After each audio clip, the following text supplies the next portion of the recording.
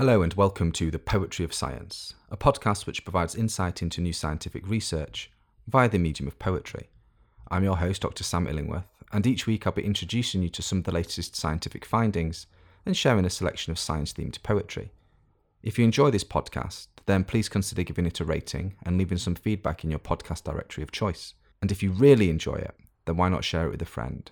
After all, we could all do with a little bit more poetry in our lives. In this episode, I'll be exploring new research which has found that sperm whales shared behaviours to outmaneuver 19th century human hunters.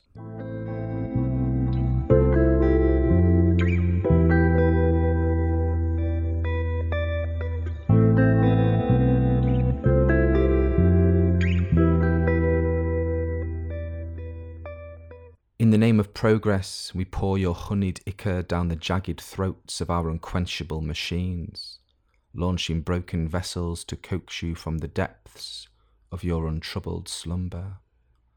Surrounded by our wooden welts, you congregate in immensity, striking the surface with frenzied flukes to tear the waves from their moorings, a futile display of decay that paints rounded targets for warm-blooded killers that rise from the spray. Blooded, bruised, broken, you flee from your hubris to the undying night of the ocean's floor. Seeking comfort, you sing faded fado, mourning your loss for others to learn. This poem is inspired by research published in Biology Letters, which has shown that sperm whales outwitted 19th century whalers by sharing tactics between themselves in a form of cultural evolution. The sperm whale is the largest toothed predator in the world, growing to a length of almost 19 metres and with the largest known brain of any modern or extinct animal. The sperm whale was hunted for centuries for oil, both from reservoirs in its massive head and rendered from its blubber. Whale oil was essential for illuminating homes and businesses in the 19th century, lubricating the machines of the Industrial Revolution, and resulting in the sperm whale being hunted heavily via the use of sail-powered whale ships, rowboats, and harpoons. However, it has been suggested that the success rate of harpooning whales dropped substantially during this period, and that this was likely due to socially learned changes in whale behaviour. In this new study, researchers have proved this hypothesis by analysing newly digitised logbooks kept by whalers during their hunting voyages during this time period, and revealing that the rate at which whalers succeeded in harpooning whales fell by about 58% over the first few years of exploitation in a region.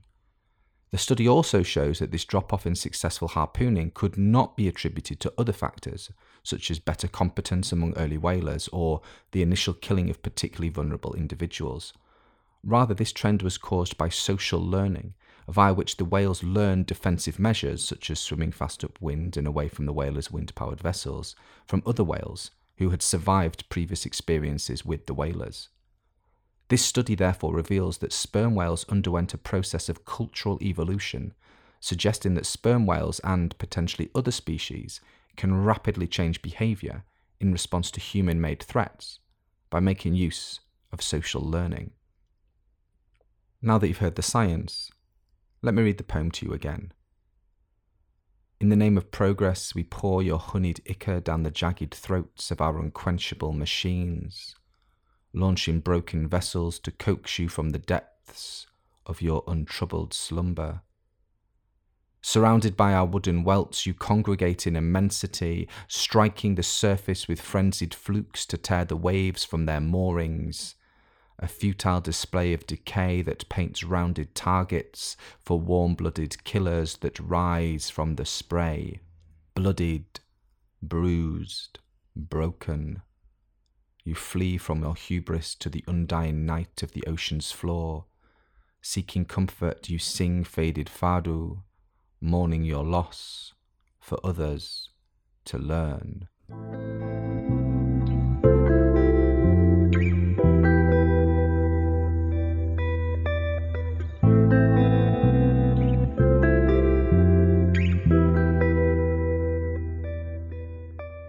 In this section of the podcast, I'd like to share a poem written by another poet on a topic related to the science that has been discussed so far. In this episode, I'll be reading Whaler by W.S. Merwin. William Stanley Merwin was an American poet and translator who was born in New York City in 1927. After attending Princeton University in 1952, Merwin moved to Spain before heading to Boston, London, and then back once again to New York City. A practicing Buddhist as well as a proponent of deep ecology, Merwin lived since the late 1970s on an old pineapple plantation in Hawaii, which he painstakingly restored to its original rainforest state, until his death in 2019. His poetry collections include The Dancing Bears, published in 1954, The Carrier of Ladders, published in 1971, and The Shadow of Sirius, published in 2008. Merwin won most awards available to American poets, including the Bollingen Prize, 2 Pulitzer Prizes, the Icahn Taylor Award for Modern American Poetry, a Ford Foundation grant, and the Ruth Lilly Poetry Prize. He was also a Chancellor of the Academy of American Poets and 2-time US Poet Laureate. Whaler by W.S. Merwin.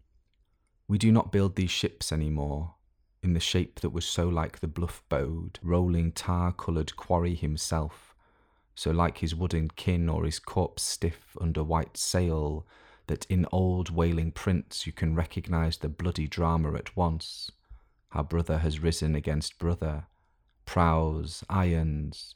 Methods nowadays are sharper, the game can be played out at greater range, more safely behind steel, is cleaner and more swift.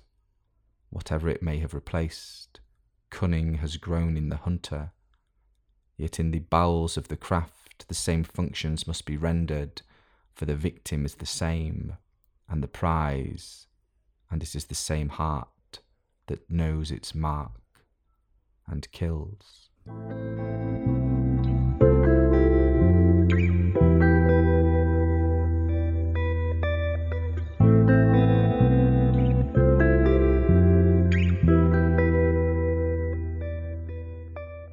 Thank you for listening to The Poetry of Science. If you want to find out more about the scientific study featured in this episode, or read any of the poems in full, then please visit the show notes at scipoetry.podbean.com. That's scipoetry.podbean.com, where you can also find out how to get in touch with any questions or comments you might have. Thanks for listening.